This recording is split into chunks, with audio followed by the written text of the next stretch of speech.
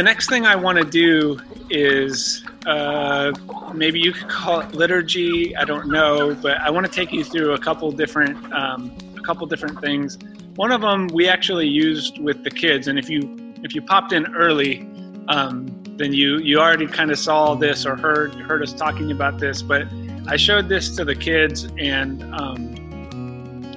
I wanted to show it to you all as well. This is something that I think about a lot during the spring, and it kind of came up in some of my content, and I thought it might be a good time. And part of the reason that it comes to mind is Mother's Day really reminds me of this for some reason. Now you'll notice that this is written from the perspective of a father, but I think this is equally true, if not more true, for mothers who have experienced what this exact thing is about for generations upon generations.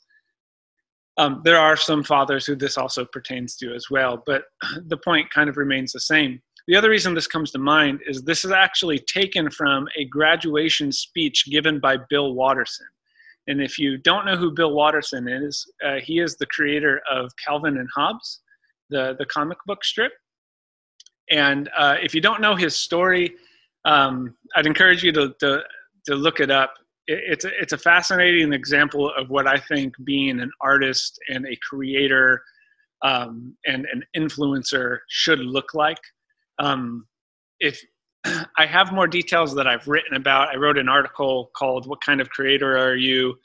Calvin and Hobbes versus Garfield," and that gives some more details if you're wanting to know more of the backstory. But basically, Bill Watterson was a mammoth comic book creator and kind of created the whole identity of comic books, and then just disappeared.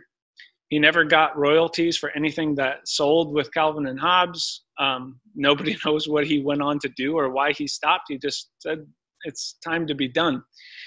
And so he gave a graduation speech where he kind of gave his perspective on life and work. And somebody took that and made it into a strip that's kind of done in the manner of Calvin and Hobbes. So I wanted to read this. There's a good chance that I will have to pause and collect myself.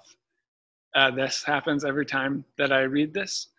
But again, hopefully this is beneficial to you. And this starts moving us into what we're going to talk about today.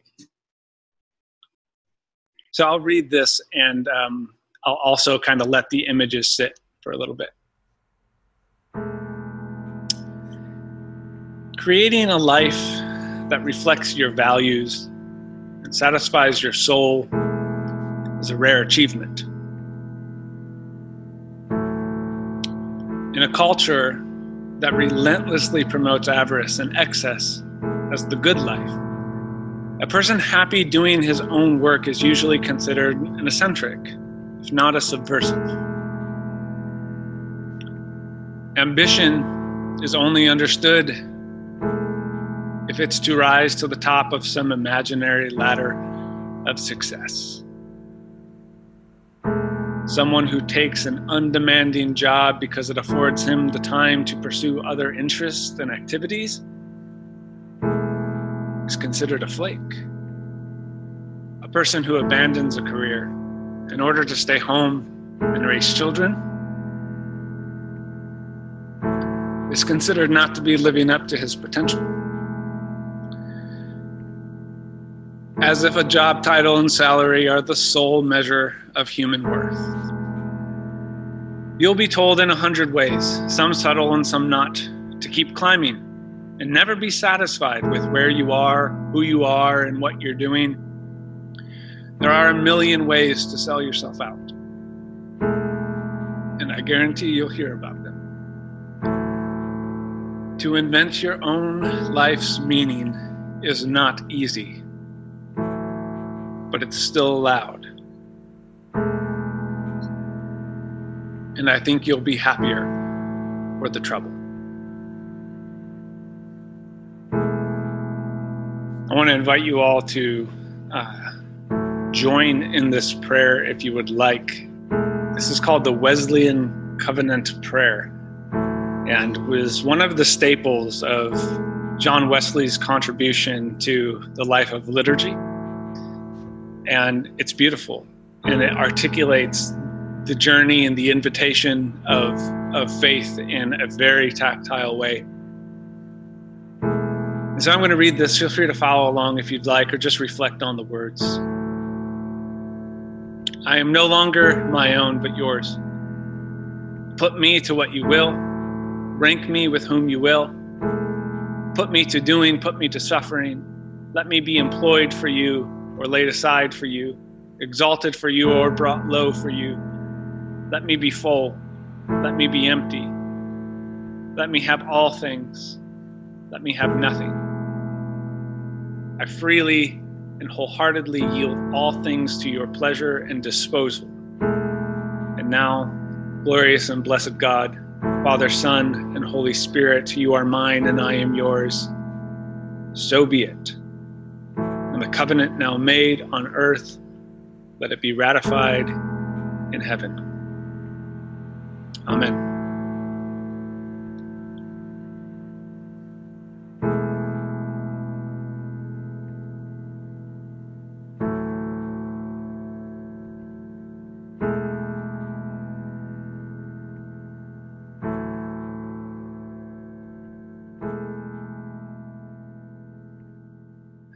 So hopefully at least one of those forms impacted you somehow. And I don't show the Bill Watterson thing to try to make anybody who has a job feel guilty, because I think all of us in our different ways find opportunities to create meaning that are a bit subversive to our culture. And I hope you find that compelling to keep doing those things and to pair that with Wesley's prayer. I love where it gets to the point where it says, so be it.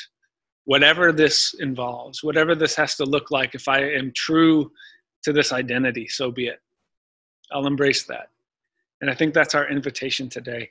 So I'd like to share a song now from our good friend and colleague, Noah Martis. But this is a song that Noah wrote called Kentucky. And this song is about conflict. And specifically, it's about relational conflict, but hopefully you'll see the tension that comes with conflict, and that tension applies to the vast array of conflicts that we find ourselves in. So I hope you enjoy this. I will have the lyrics up on the screen so you can follow along and be able to parse out how this song narrates and moves. Let's listen to this together.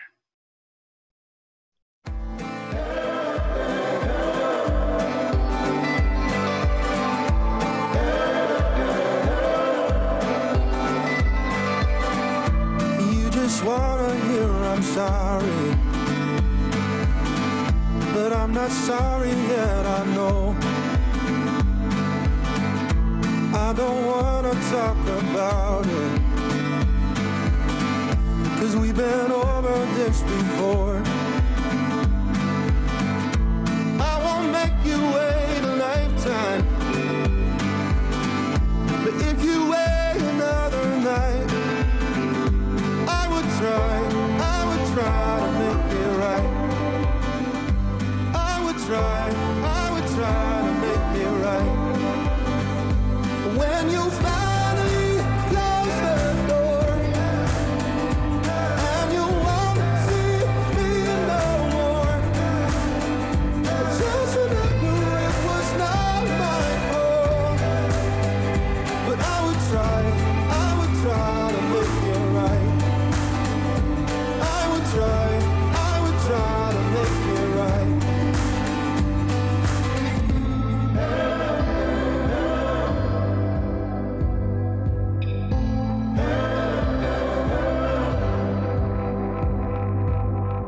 I think she left me on the highway, the West Kentucky headed south. No phone or wallet where they found me, just broken teeth inside my mouth. I know you made me wait a lifetime, but I would wait another night. If you try to make it right. If you try to make it right. When you finally close the door and you won't see me no more, just remember it was not my fault. But I would try to make it right. I would try to make it right.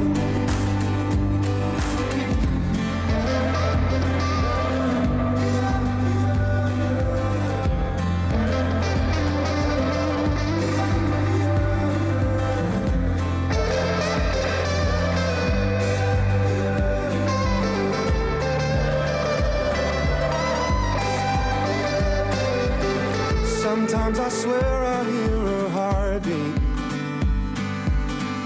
from pressing ears against her chest. Forgotten every lie she told me. Only remember when she left. When you finally close the door and you won't see me no more, just remember it was not my fault. But I would try to make it right.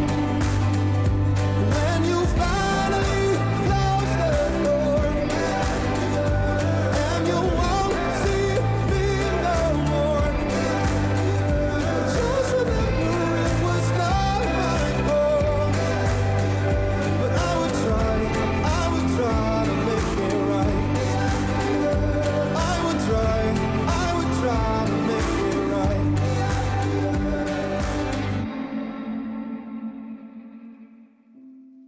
All right. Some of you asked for specific content today, and I didn't want to give you the specific content you requested, which was mostly you all wanted to talk about the Book of Revelations, and I don't want to do that. So we're going to talk about something. We're going to talk about something else. I'm just catching up on the chat. And Tracy, you can feel free to unmute your mic and sing. I think it would be entertaining for all of us. So as we go through this, this is kind of a follow-up on what we talked about a couple weeks ago with resurrection and doubt. And part of this comes from, I had been assigned to write on this topic and was able to use some of the conversation that we had, but some questions came up as we went that I kind of wish we would have had more time to dive into. So I do have an article under the same title, The Invitation of Conflict. And if you want to know more details about like how this works and what's going on, more from the practical standpoint, I would encourage you to read that. We're not going to be able to get into all of the details that were written about, but as I was writing that, I thought this would be a good way to continue in the season that we are in. And I really think that the story of Jacob captures that well. So there's this story of this character named Jacob in the book of Genesis. And it's one of my favorites, though I think I say that about all of the stories we talk about. It's one of my favorites, and I think there's something in here that can speak to us just in living life. And it has to deal with conflict. And the first thing I'll say about conflict, and I know some of you read that article already, and so some of this might be repetitive, but conflict is not good or bad in and of itself. Conflict is very natural. In fact, it's unavoidable, it's inescapable, and it is inevitable to being a human being. what we do with conflict is important. And so I want to look at this through the lens of Jacob's story. So as we go, if you have a way to write down questions or thoughts, please do that. So that way when we get to the end and I say, does anybody have any questions or thoughts? You'll have some, and we won't have to just sit here and stare at each other in silence, unless you're into that kind of thing. So do that, or feel free to use the chat option. I'll try to keep an eye on that as we go, but I can go back and look at that once we get to that point in our time this morning. So let's just start with Genesis 32. And if you have your own text and you want to follow along with that, absolutely. But I have it here on the screen as well. So this is Genesis 32. This is towards the end of the chapter, and we're going to cover some other details that happened before, but I want to focus on this narrative. And here's the thing about this narrative. I'm guessing y'all have heard this before. I'm guessing this has been brought up. You've seen imagery of it. You've heard sermons on it, etc. And so I am going to kind of ask, try to hear this fresh. Okay, try to pay attention to this as if you've never heard it before. And let's ask some questions about what's going on here, because I think this is a really profound story that exemplifies why the Hebrew scriptures are so powerful even today. All right. So I'll read through this, and then I got some questions that we can ask, and we'll keep moving. The same night, he got up and took his 2 wives, his 2 maids, and his 11 children, and crossed the ford of the Jabbok. He took them and sent them across the stream, and likewise everything that he had.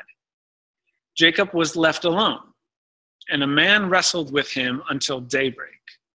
When the man saw that he did not prevail against Jacob, he struck him on the hip socket, and Jacob's hip was put out of joint as he wrestled with him.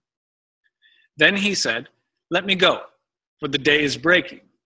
But Jacob said, "I will not let you go unless you bless me." So he said to him, "What is your name?" And he said, "Jacob." Then the man said, "You shall no longer be called Jacob, but Israel, for you have striven with God and with humans and have prevailed." Then Jacob asked him, "Please tell me your name." But he said, "Why is it that you ask me my name?" And there he blessed him. So Jacob called the place Peniel, saying, "For I have seen God face to face, and yet my life is preserved." The sun rose upon him as he passed Peniel, limping because of his hip. Therefore to this day, the Israelites do not eat the thigh muscle that is on the hip socket. This is a different kind of interesting detail, because he struck Jacob on the hip socket at the thigh muscle. All right, so that's the story. Okay, there's a lot of details going on. The ending part of the story kind of gives us some implications of what happens later and becomes a big part of Israel's tradition. But I want to focus on what's going on throughout the story itself. Now, this is a blessing narrative, okay? And specifically a blessing narrative that deals with the covenant. And this happens several times throughout Israel's history. God creates this covenant with humankind, and there are instances where an individual is called into that covenant and is responsible for carrying it out. This is the one that happens with Jacob. The one that happens with Jacob is different than almost every single other instance that we have. So let's talk about a couple of the details happening here. The first thing is what happens in this narrative. Okay, and there's 2 important things. First is the blessing of the covenant is passed on. Okay, that occurs. The second interesting thing is Jacob's name changes. And I think we need to pair those 2 things together to understand the implication of what's happening. So some important details to pay attention to is first, who does Jacob wrestle? If you have a text in front of you or you're looking at the text on the screen, and you had to answer that question, I'd be really interested to see how you answer it, because there's some problems with whatever answer you give, right? So you could make a case that if you look right here, I kind of got my cursor going over the text. I don't know if you all can see that well. Jacob was left alone. So Jacob's alone. So who does he wrestle? Well, you could say himself. He's the person he's wrestling with. And that's a really interesting picture to think of, that all of this is actually Jacob with himself. Okay? Or if you go right to the next few words, a man wrestled with him until daybreak. And there's been a lot of speculation on, like, who is this man? What is this man? Is this some sort of like divine kind of being? Is this some bystander that was interacting with the scene? Is this a representative of God? Who is this? So Jacob could be wrestling with himself. Jacob could be wrestling with this being. Or if you go down further to the bottom, in this line, then the man said, "You shall no longer be called Jacob, but Israel, for you have striven with God and with humans and have prevailed." So it's Jacob wrestling God. And that's usually the interpretation that you hear. If you've heard somebody talk about this, that's probably what they've assumed. But it is more complicated than that. And so who is Jacob wrestling? That's a question to pay attention to. The next question is, why is Jacob alone? Why is he alone here? And in order to answer that, you have to read what happens right before this. So there's a section of text that occurs before this wrestling match. And we're kind of given some details about why Jacob is alone. And you kind of see it at the beginning. So when we're told that he takes his 2 wives, his 2 maids, and his 11 children, and crossed the ford, crossed the river, he took them and sent them across the stream and everything he had, and Jacob was left alone. And so he sends, first of all, he has 2 wives. Complicates things. He takes all of his family and all of his possessions. And Jacob is incredibly wealthy at this point, and we have to ask, why is he so wealthy? And that'll come up in a minute. He takes everything he has and he sends it across the river, and Jacob stays back by himself. Why? And the answer to that is really telling to the character of Jacob. Okay? What we're told right before, well, I'll get to that in a second. Let's keep going. We'll come back to that. The next question is, why does Jacob get blessed? Right? So if you think of the first humans in Genesis chapter 1 and Genesis chapter 2, a blessing occurs. You think of Noah, and we looked at that last week. A blessing of the covenant occurs. You think of Abraham, you think of Isaac, and how those blessings occur. And this one's different. So why does Jacob get blessed? And the answer is right here. It's right in the text.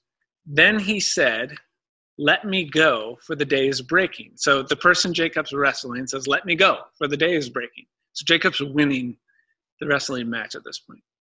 But Jacob said, "I will not let you go unless you bless me." He demands the blessing.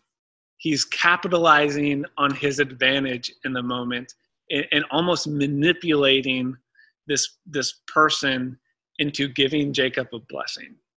That's not how any of the other ones work. So we're sort of given a behind-the-scenes look at Jacob's personality here. And if you even think about one of the major blessing moments is Genesis chapter 12, where we're told that Abraham is blessed, or Abram at that point is blessed in order to be a blessing. So a blessing is not something that's static. It's you receive this and now you have a responsibility of what you're going to do to spread it. So there's kind of a hard work that comes with the idea of blessing. And the image we get here of Jacob is like he's demanding that he receives this thing because it's going to be to his advantage. So that's a little bit different. The next thing to pay attention to is this whole thing with the hip. Like, what's going on with Jacob's hip? And again, we see this imagery a lot. And I think it's a pretty profound image, and it's going to take us to the implications of what's happening here. But why is hip? And why does he get hurt?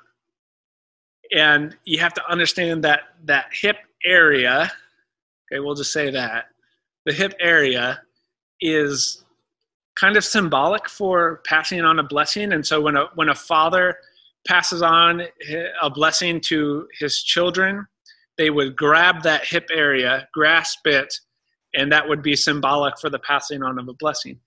Jacob's hip is put out of joint, and he's forever marked in this area, and he limps because of it.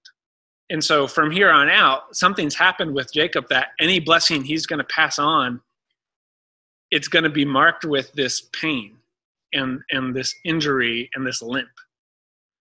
And so in Jacob's getting blessed, the blessing mechanism is also injured.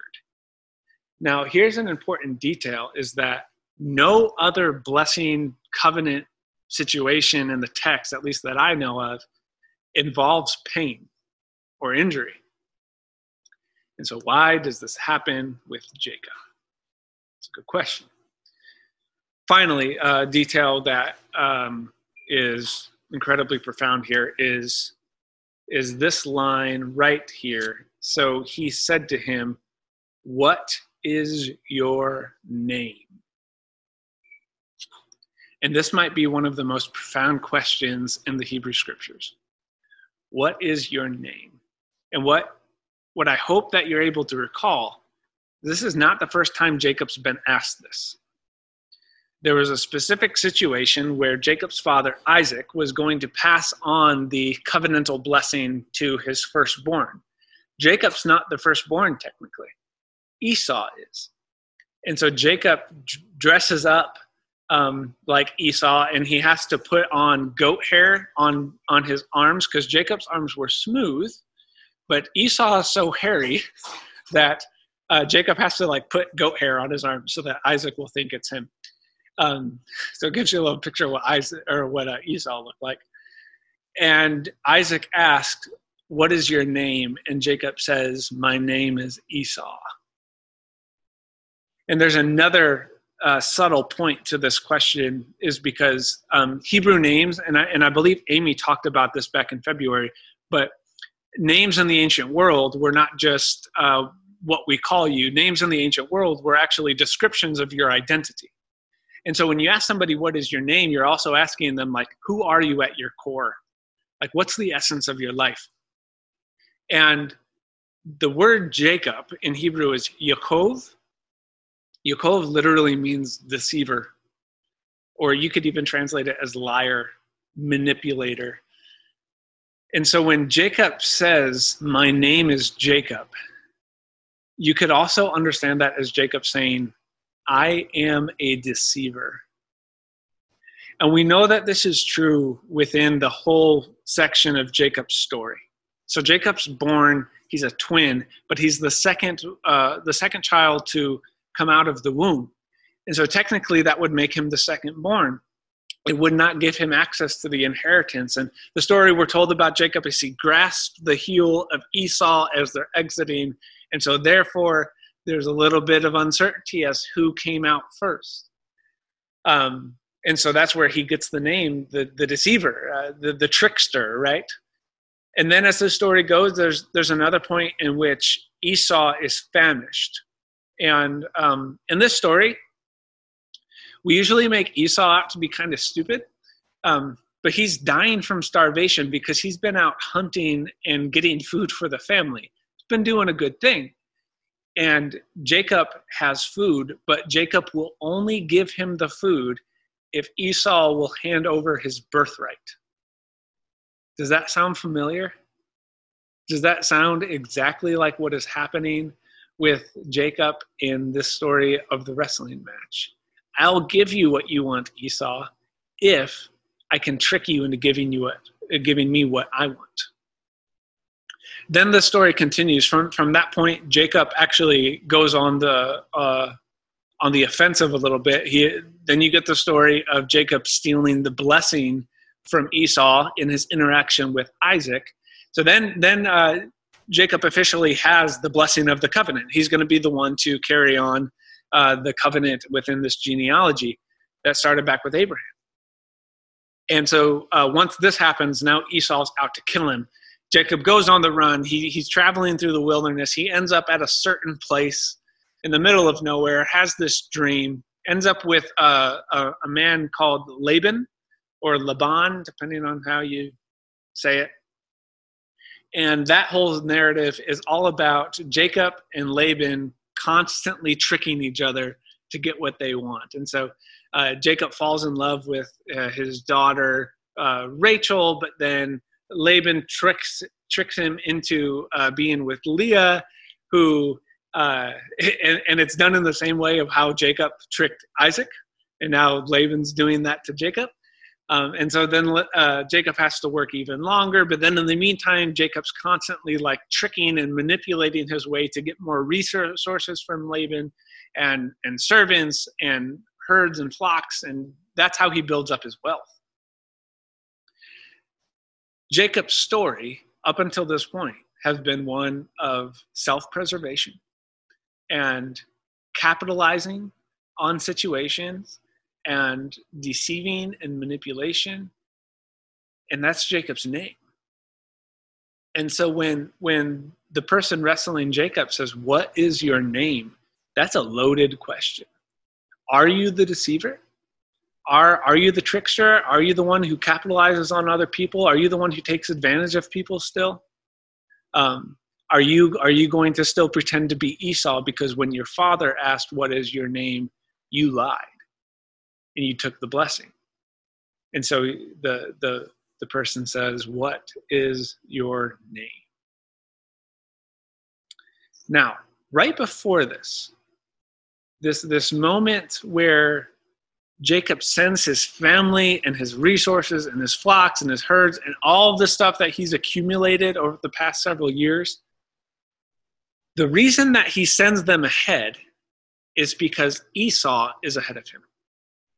Now, the last time that Jacob and Esau saw each other was when Jacob stole the blessing. And so Jacob finds out that Esau is out there, and he is pretty confident that Esau is going to try to kill him. And what does Jacob do? He sends his family and his servants and everything he has ahead to meet Esau, and he stays behind where it's safe. Jacob is still doing the thing that Jacob has already done. And what's profound about that picture is he's willing to get his family killed for his own self-preservation. That's how he ends up in this wrestling match. And so he has his servants go and try to bribe Esau. They give him a bunch of stuff, so hopefully they won't. He won't try to kill anybody. And then Jacob stays behind to escape death, and then he sends more gifts to try to appease Esau. It's Jacob being Jacob the whole time, and then that puts him in this situation where he capitalizes on the moment to get the blessing, and his hip gets hurt, and he's asked what his name is. Now, I want to move back a little bit to Genesis chapter 28. I don't have this on the screen, but if you want to flip to it, you're welcome to. And this is the moment where Jacob's running from his life, from Esau, and he ends up in a certain place. And that's important because, if we're telling a story about our traveling, and we said, I left Toledo and I went to Fayette, and I stopped in the middle, and I stopped in Metamora or whatever. Okay, just we would say where we are. The author in Genesis 28 says, "And Jacob arrived at a certain place," like intentionally trying to clue us in. This is in the middle of nowhere. And that's important because Jacob's about to have a dream. And these kind of dreams usually happened in temples. You would go to the temple and you'd spend the night and you'd be sort of induced into this dream state. And whatever dream you had would have been a message from the gods. Jacob's in the middle of nowhere. All he has for a pillow is a rock. Okay, so just like that's how desolate the situation is. But he has this fantastical dream. And in the dream, we're told that there's these angels, these messengers of God, and they're ascending and descending these stairs And if you have the Jacob's Ladder song stuck in your head, that's fine. Technically, the Hebrew says stairs, not ladders. It kind of messes with the rhythm of the song, I guess. But by the way, what's really amazing about that is we're told that these divine beings are ascending and then descending. And there's rabbis who talk about how the divine presence is actually on earth and it goes up and down, but it starts here, like in this place. Interesting detail. But in this dream, essentially, Adonai communicates with Jacob and says, you have this blessing, you have this responsibility. Israel, this nation that we're creating to reverse the chaos of the world, is going to happen through you, and therefore I will protect you. And Jacob's communicated very specific things that God will make sure happens, and God says, I will protect you to make sure this happens. Now, here's something that I find really interesting. This is kind of an aside, but Esau was supposed to have the blessing, right? Esau's the firstborn. And the character that we see through Esau is really noble. Like Esau's sometimes made out to be a bad guy. Esau looks like the one who's embodying the spirit of Abraham more than anybody else. Well, why do we make Esau into the bad guy? And as you read the story, you're going like, oh, the blessing should have gone to Esau. He would have done so much better than Jacob. Jacob's kind of messed up. And yet, Jacob gets the blessing. And he gets it, you might even say he gets it illegally. He steals it. He deceives his way into it. He manipulates his way into it. And I find it powerful to look at the story and go, God recognizes that. And God recognizes that how Jacob came about this was not okay. And yet God works with the human decisions and says, okay, Jacob, you stole this. Now you better do this right. And I will make sure that my covenant continues, and I'm not going to let you get in the way of it. That's kind of what happens with this dream. And so let's go back to this text here on the screen, Genesis 32. How does this fit into that holistic story of Jacob's life?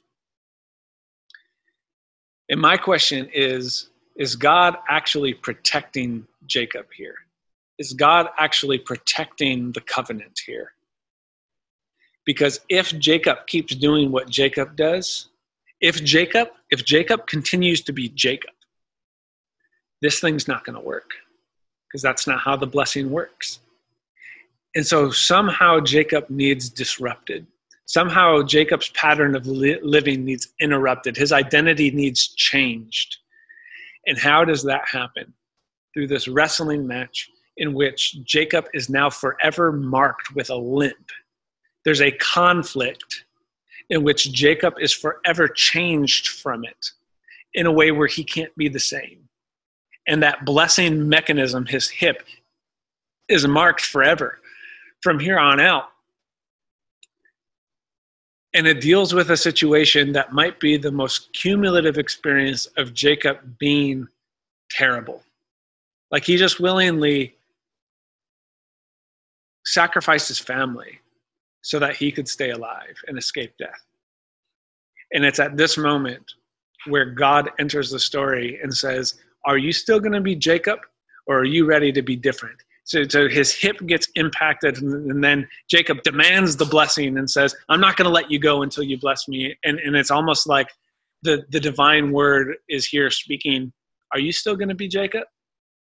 Or are you ready to be somebody different? And then God blesses him and changes his name to Israel.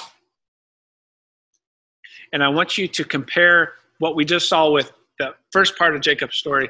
I want to take you to what happens right after this, because then now Jacob is going to interact with Esau. And notice the difference. Now Jacob looked up and saw Esau. So this is after the wrestling thing. Saw Esau coming and 400 men with him. So he divided the children among Leah and Rachel and the two maids. He put the maids with their children in front, then Leah with her children, and Rachel and Joseph last of all.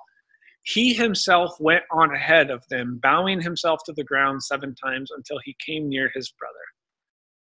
So the first time he approaches Esau, he sends all of them ahead and then stays back. This time, he divides them all up, and then Jacob goes first. Do you see how Jacob's different now, right? Or look at this part of it. But Esau ran to meet him and embraced him and fell on his neck and kissed him. Again, like Esau's the better brother. He's doing things right. And they wept. When Esau looked up and saw the woman and the children, he said, "Who are these with you?" That's essentially Esau saying, "I haven't seen you for years. Look at all you have. Look at your family. Who are these people?" And up until now, Jacob has deceived, manipulated, capitalized, taken advantage to get all of these things. And notice how Jacob responds here. Jacob said, "The children to whom God has graciously given your servant." His disposition is different. Then the maids drew near, they and their children, and bowed down. Leah likewise and her children drew near and bowed down. And finally Joseph and Rachel drew near and they bowed down. Esau said, "What do you mean by all this company that I met?" Jacob answered, "To find favor with my Lord." And so now Jacob's not giving gifts to Esau to try to escape death. He's saying, I owe you. I want to bless you. I want to find favor with you. But Esau said, "I have enough, my brother. Keep what you have for yourself." And notice what Jacob says here. And this is where I think we get the first mark where Jacob's matured somehow. He says, "No, please, if I find favor with you, then accept my present from my hand. For truly to see your face is like seeing the face of God." Jacob changes. And I think where we can look at this story is Jacob changes in the face of conflict. So a couple words on conflict. And again, I would encourage you to go and read the article because I explain it all in more depth and I explain the process much better than I can here in a couple minutes. But a couple important notes. First, we have to understand that conflict in itself is neither good or bad. Okay, conflict is inevitable. Conflict happens. And just by being a human being who's in relationship with other beings and other things, you're going to rub up against them, and that creates conflict. So the basic definition of conflict should just be, and the Latin actually means conflict, just means striking together. And it's just the basic description of when two things come up against each other, there's this friction, there's this rubbing, it strikes together, and that's conflict. That's not good or bad, it's just what it is. What this means then is not only is it inevitable, it also has no moral value. The important thing of conflict then is, what do you do with it?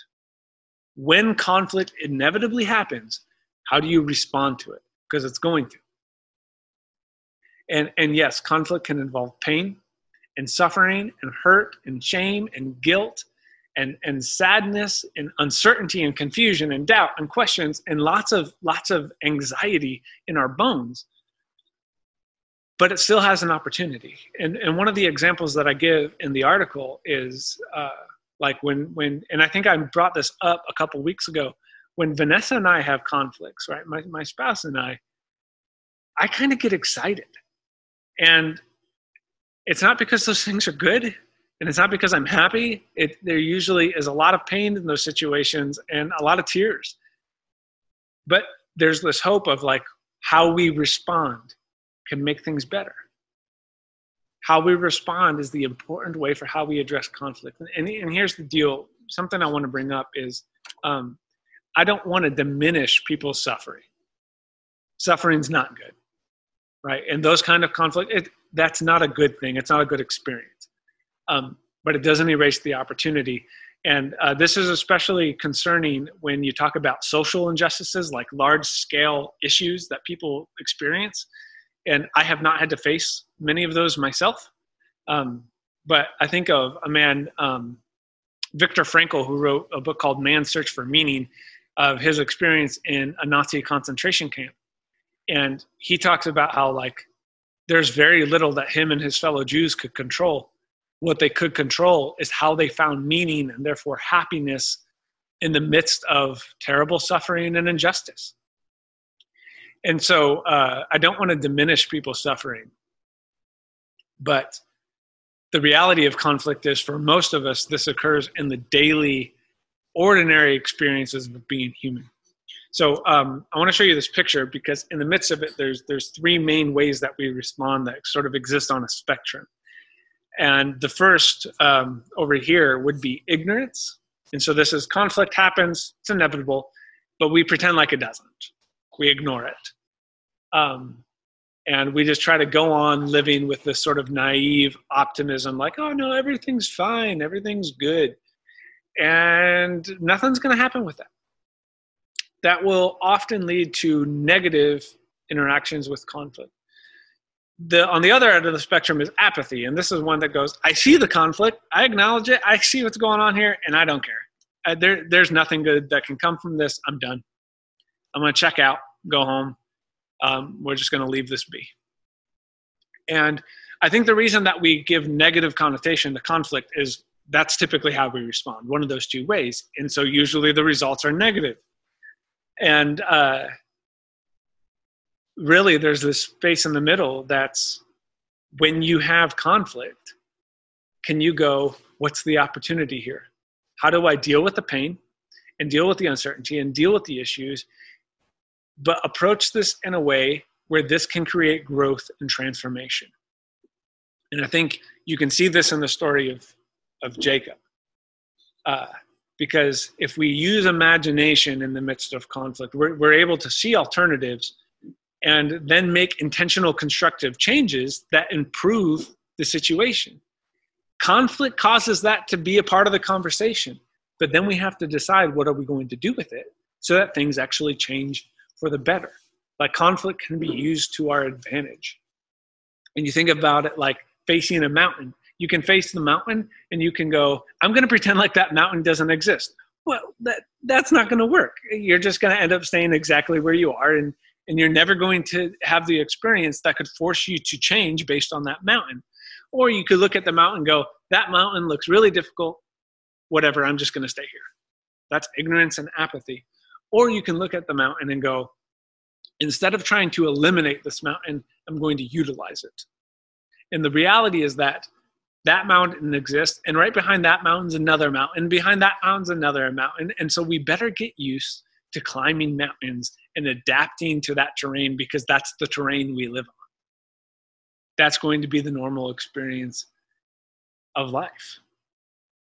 And so when it comes to conflict, I hope what we can see here is conflict is the invitation to never be the same. Whatever conflict we are in, and in certain conflicts, we have a lot of control. Jacob has a lot of control over his circumstances. There's going to be conflicts where you don't have a lot of control over your circumstances. But whatever that conflict is, it's an opportunity to never be the same. And we see this right now in our coronavirus pandemic situation. Opportunity to never be the same. Opportunity to ask questions that we wouldn't have asked before. Opportunity to see the world in a way that we might not have seen it before. And we see this in our daily life all the time. Like working in the world of pastoral care, I can't tell you how many people come and they go, basically say, I have this conflict. And the question is, okay, what are you going to do with it? How will you be different because of this? And that will either be negative difference or positive. When you experience conflict, you will not be the same. And how you respond will determine whether that will build a better world or a worse one. And we have to make those choices. We talked about this with judgment back before Easter, and judgment, and again, if you didn't listen to that, so you don't know how I'm using the word judgment, go back and listen to that before you assume anything here. Judgment is being cut open with a knife. What will we find when that happens? I would say the same is true about conflict.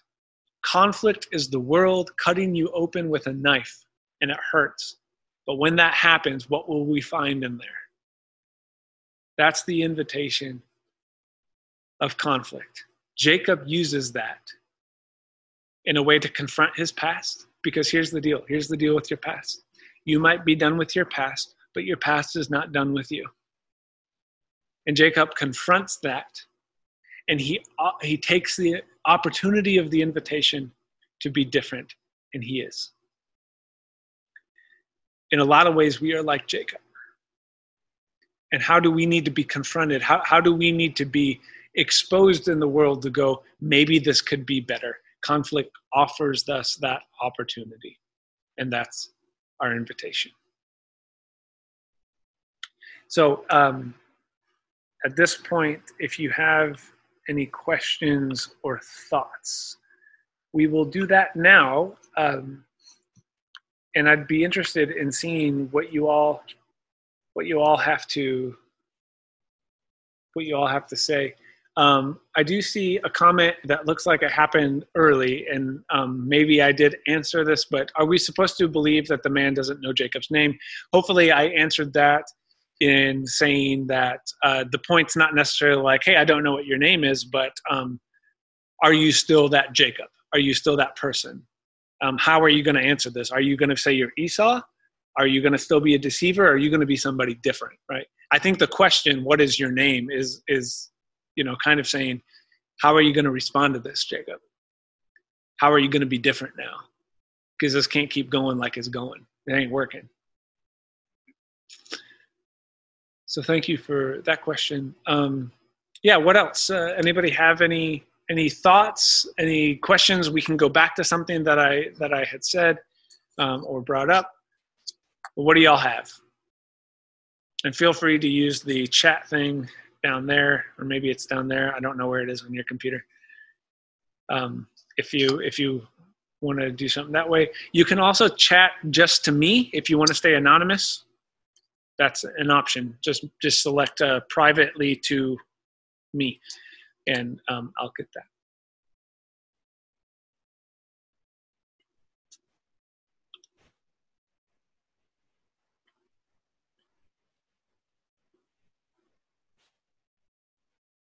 It's interesting seeing some of you, like I think you're on your phones, and I can just like see your ceiling or your wall because you're just like listening with your phone. That's funny.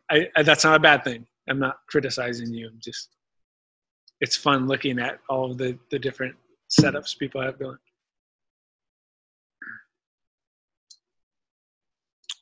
So, hey, it's Mike.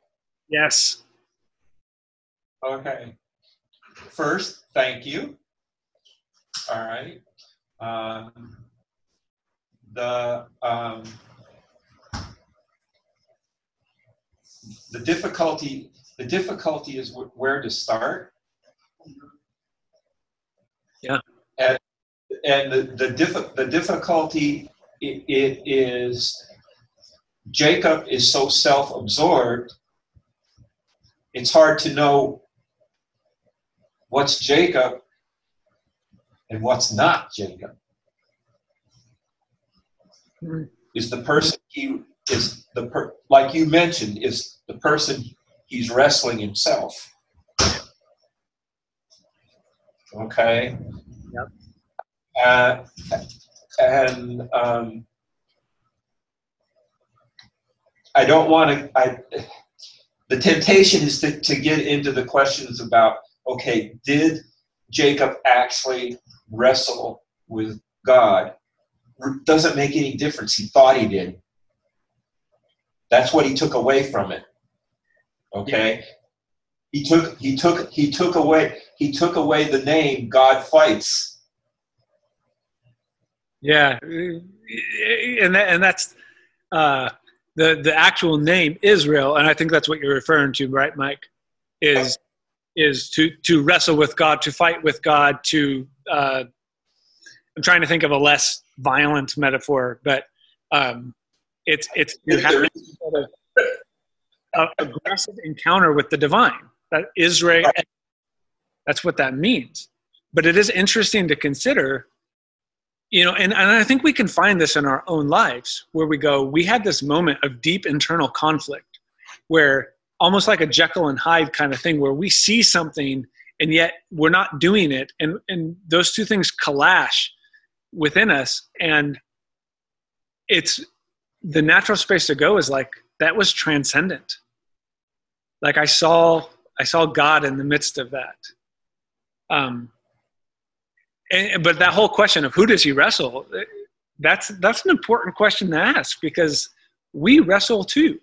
And oftentimes we're alone wrestling, and yet it's like there's somebody else wrestling with us, and we don't quite know who that is, and it might be ourselves. And it's almost like the divine is in there wrestling with us as well, you know? So I think that's a really, and there's some important incarnation theology there too. But yeah, I don't know if I added to what you were saying, or if you basically, I think you helped make the point that one cannot come to observe Jacob's struggle without struggling oneself. Yeah. Because there's so much going on there, you know, and amongst the things that that probably Jacob needed was he needed to confront himself. Yeah. Dietrich Bonhoeffer talks about how he uses the word stupidity, and I understand why he used that in Nazi Germany context.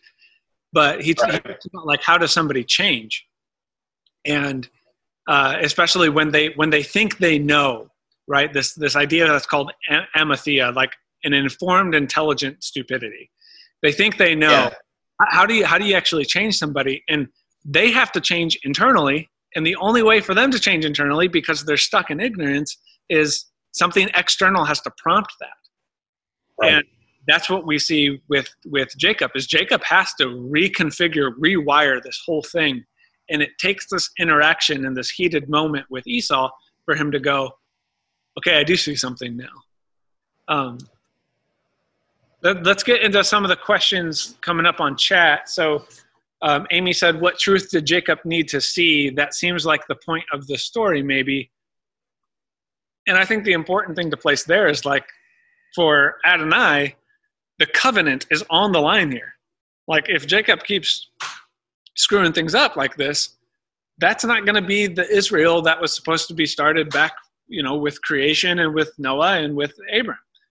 So I think the important thing is, like, Jacob has to see that he is the representative now of this nation, of who they're becoming, and it can't work like this. And while we don't maybe have that kind of level of confrontation on us, I still think it's relatively true. So I don't know if that answers your question, Amy, but there's some more questions coming in. So I read this from Tracy. Said, my oldest son's middle name is Jacob.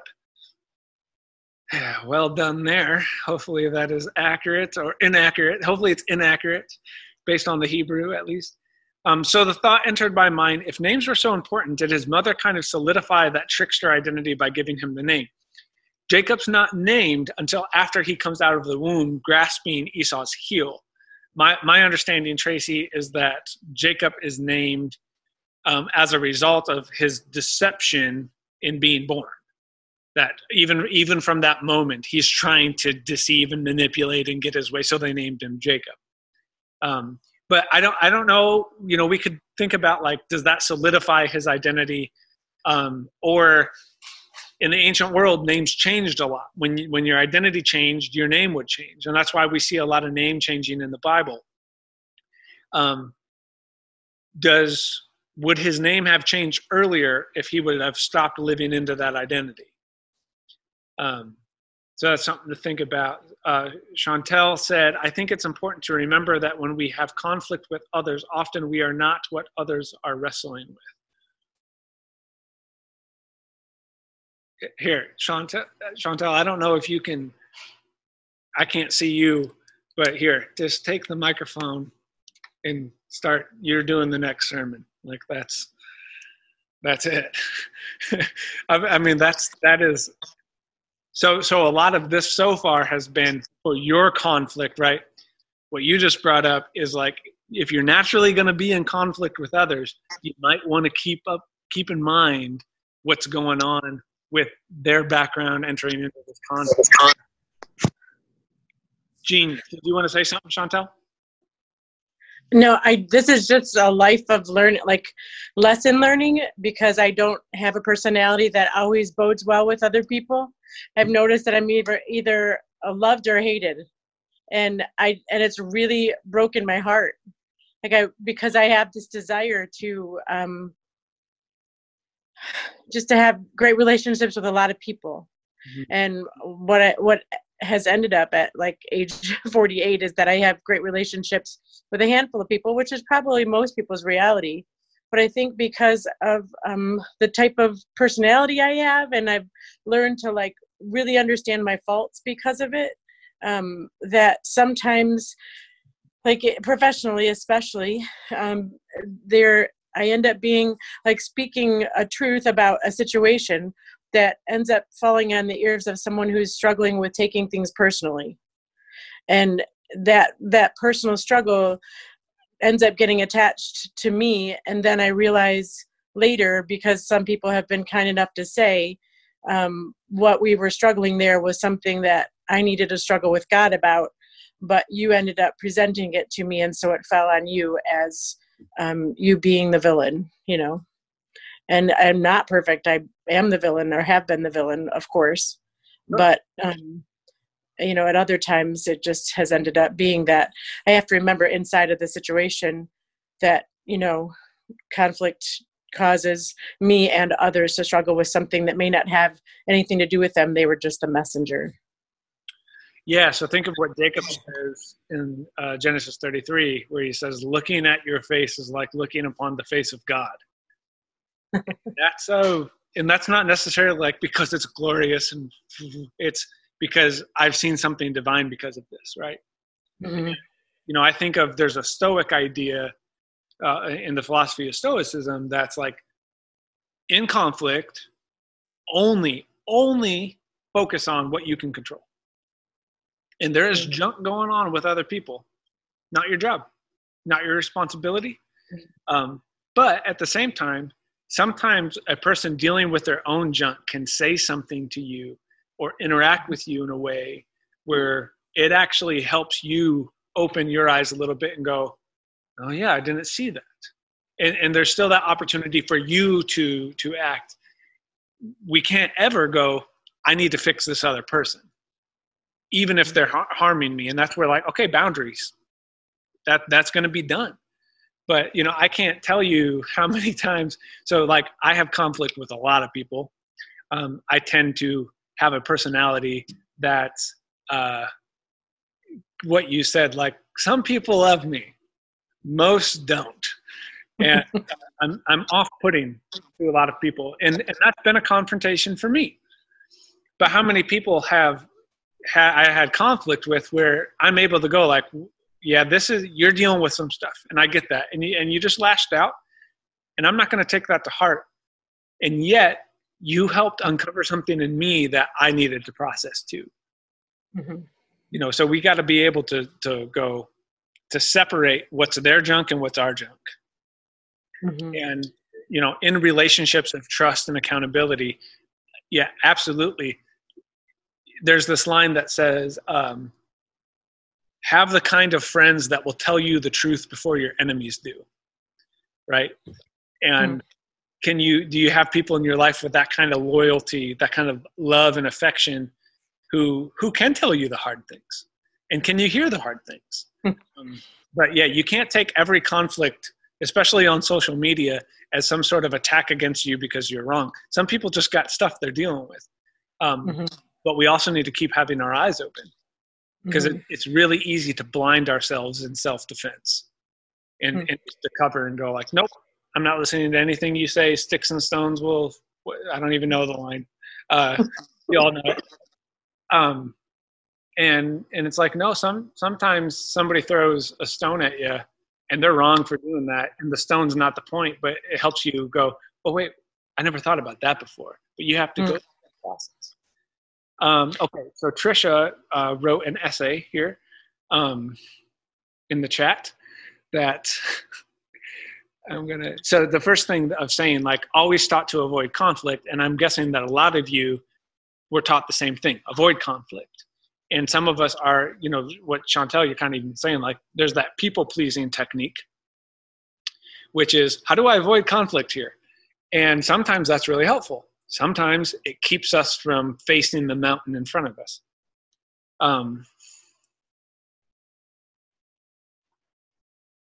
So maybe I don't want to respond because of fear of how family and others may see the honest me, not Trisha, but another name.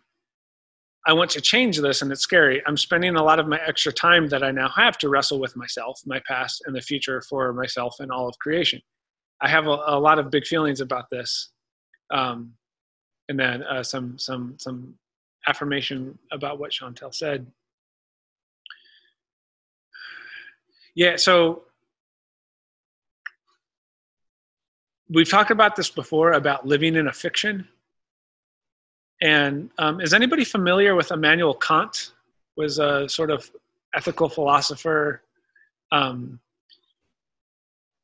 He has his theory, his philosophical theory is that you should never lie, because lying about anything treats that person as an object because you're stealing reality from them. And we should treat each other as fellow subjects. And so, you get pulled over, and I don't know if this metaphor works, but this analogy, and you say, like, oh no, I was only going this, or I was doing this other thing to try to get out of it. Well, you just stole information from that person that now does not allow them to fully interact with reality, and that's a problem, right?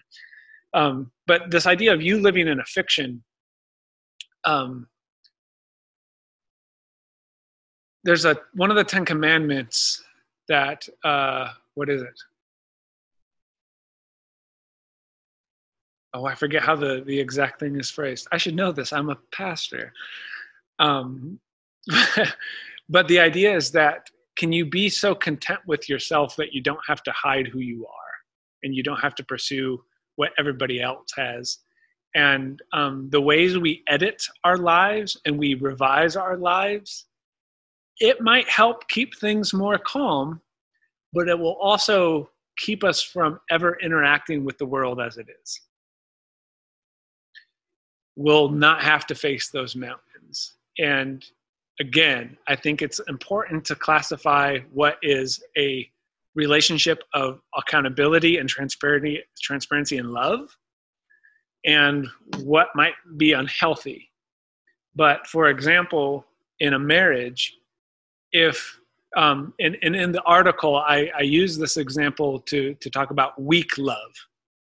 If I say I love you to my spouse, while we both avoid the things that we think are tough conversations, we will never actually love fully the other person. We will only fully love the other person if we are completely honest within that. And we bring up the junk and we deal with it. And, I talk a lot about how Vanessa and I, like, we're not perfect. And we have a lot of fights. And they all happen on the couch. And every time we do, we get better because we're honest about it and we handle the conflict. So I think that's part of it. There's a lot of comments here. Let me try to run through these. I definitely relate to all of that, Trisha. So this is Amanda talking. I tend to err on the apathy side of conflict. I remember wanting to work through things as a child, but after so much meeting up with either ignorance of conflict or the opposition and volatile anger, great sentence there, I'm now figuring out how to default to apathy. Yep, that's normal. And I think we see that in Jacob a little bit. And this is where psychologists talk about there's 3 ways that you can change: epiphany, intentional decision-making, or suffering. And often it's suffering that causes us to change. We wait until things get really bad. It's what the recovery movement calls complete desperation. Till there's no other choices, and now we have to change. And that's what apathy will do. It'll allow you to put it off until it gets so bad that you have no other choice. So we have to be careful with that. Amy said, I think we conflict with people who have the qualities that we most don't want to see in ourselves. Yeah. That's called projection. And you'll see this with people. Well, they'll be complaining about somebody or fighting with somebody, and it's because they're projecting themselves onto that person, and it's their opportunity to hate the thing they actually hate about themselves without saying that they're their own problem.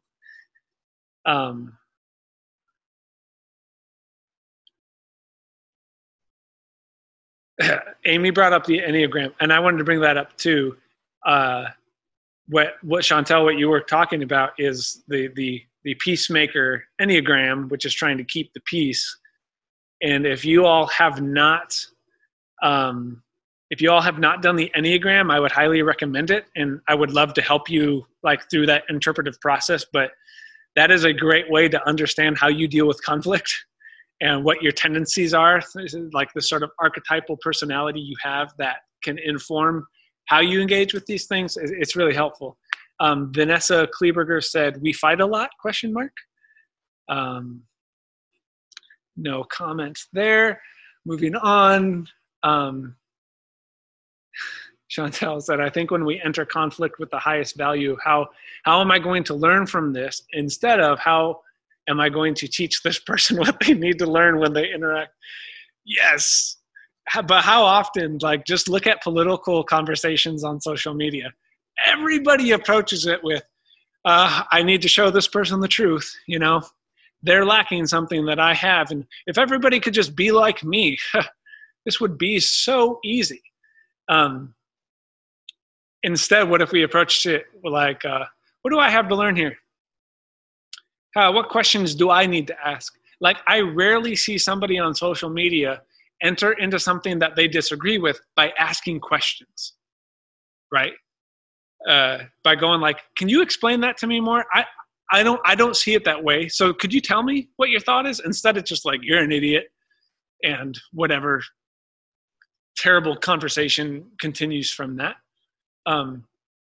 But if you're familiar with Plato and his cave analogy, we looked at this in our social ethics class, and the cave analogy is basically like all of us sort of live in a cave. We're born into a cave where we don't see the world correctly, and at the mouth of the cave is this fire that gives us light, but we can only see the shadows that it causes, and that becomes our reality. And what we have to do is get out of the cave to actually see reality.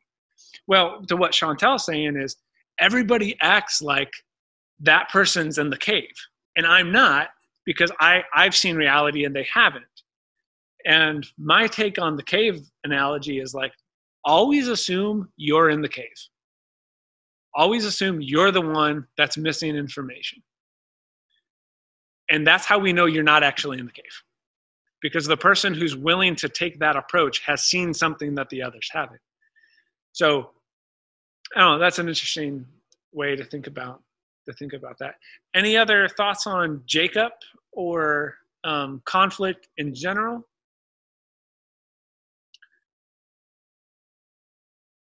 And again, you know, I would say, I'm not trying to like just do a bunch of self-promotion here. I took a lot of time to explain conflict in writing, and that's able to do more justice than I am in this setting. So I'd recommend reading that if you're interested in some of this stuff. But especially with Jacob's story, you know, one of my questions would be, how do you limp? What moments of conflict have you had in your life where you could no longer be the same and you're different now? And we can look at you and we see you walking with this limp. You know, I can think of moments in my life that changed me. And, you know, I sort of wear those like scars on my body. And we all have them. It's a wonder that I can still walk upright. Most of us don't. Anne Lamott, any Anne Lamott fans? Anne Lamott has a quote where she says, "Grace is rarely ever a run, and it's not even really a walk. It's a slow scooch across the floor." Most of us are just scooching across the floor, and that's about the most beautiful way to do it. Quinn, your thoughts are requested. Anything you want to say, Quinn?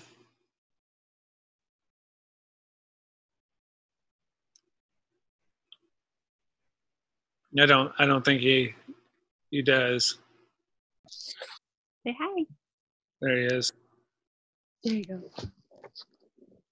Quinn's just embracing all of the conflicts that are come from being a pastor's kid.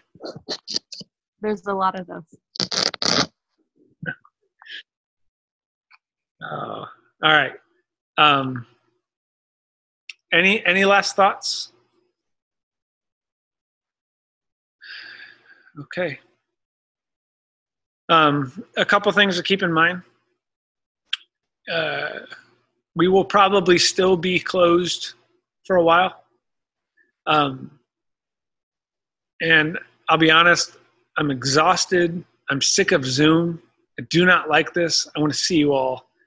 I want to get back into things. And yet this has caused a conflict for us, and we have started working on some ideas for how we're going to be different from here on out. And I'm excited about that, and it wouldn't have happened without this conflict.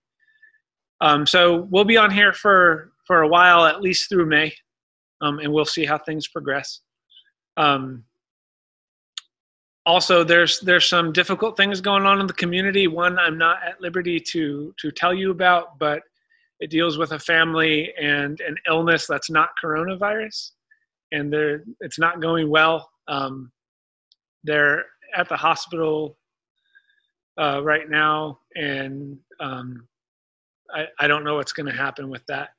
Also, on a good note, Rusty Carr is home, and he's recovering, and there's still some issues that he has to work through, but continue to show Rusty and the Carr family your love and support, and they still need it.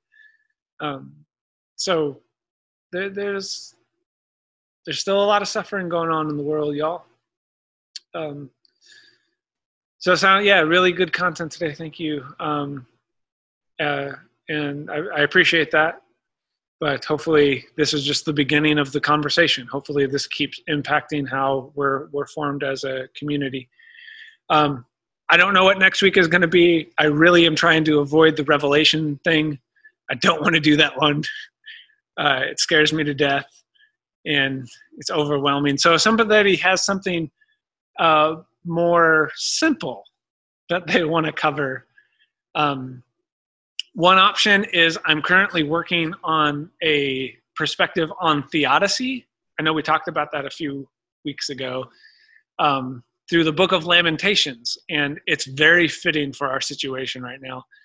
So if anybody's interested in that, let me know, because I'm working on that content for school, and I would love to do a thing on that if you would like that.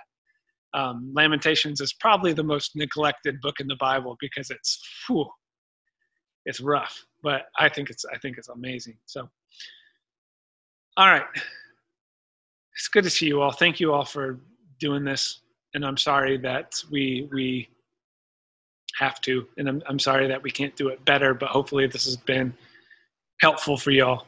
Remember the giving options. We're going to find out. Julie Zabo is putting together our financials to kind of see how April went. And it's going to be tough for us, just as it's tough for everybody right now. So just keep that all in mind.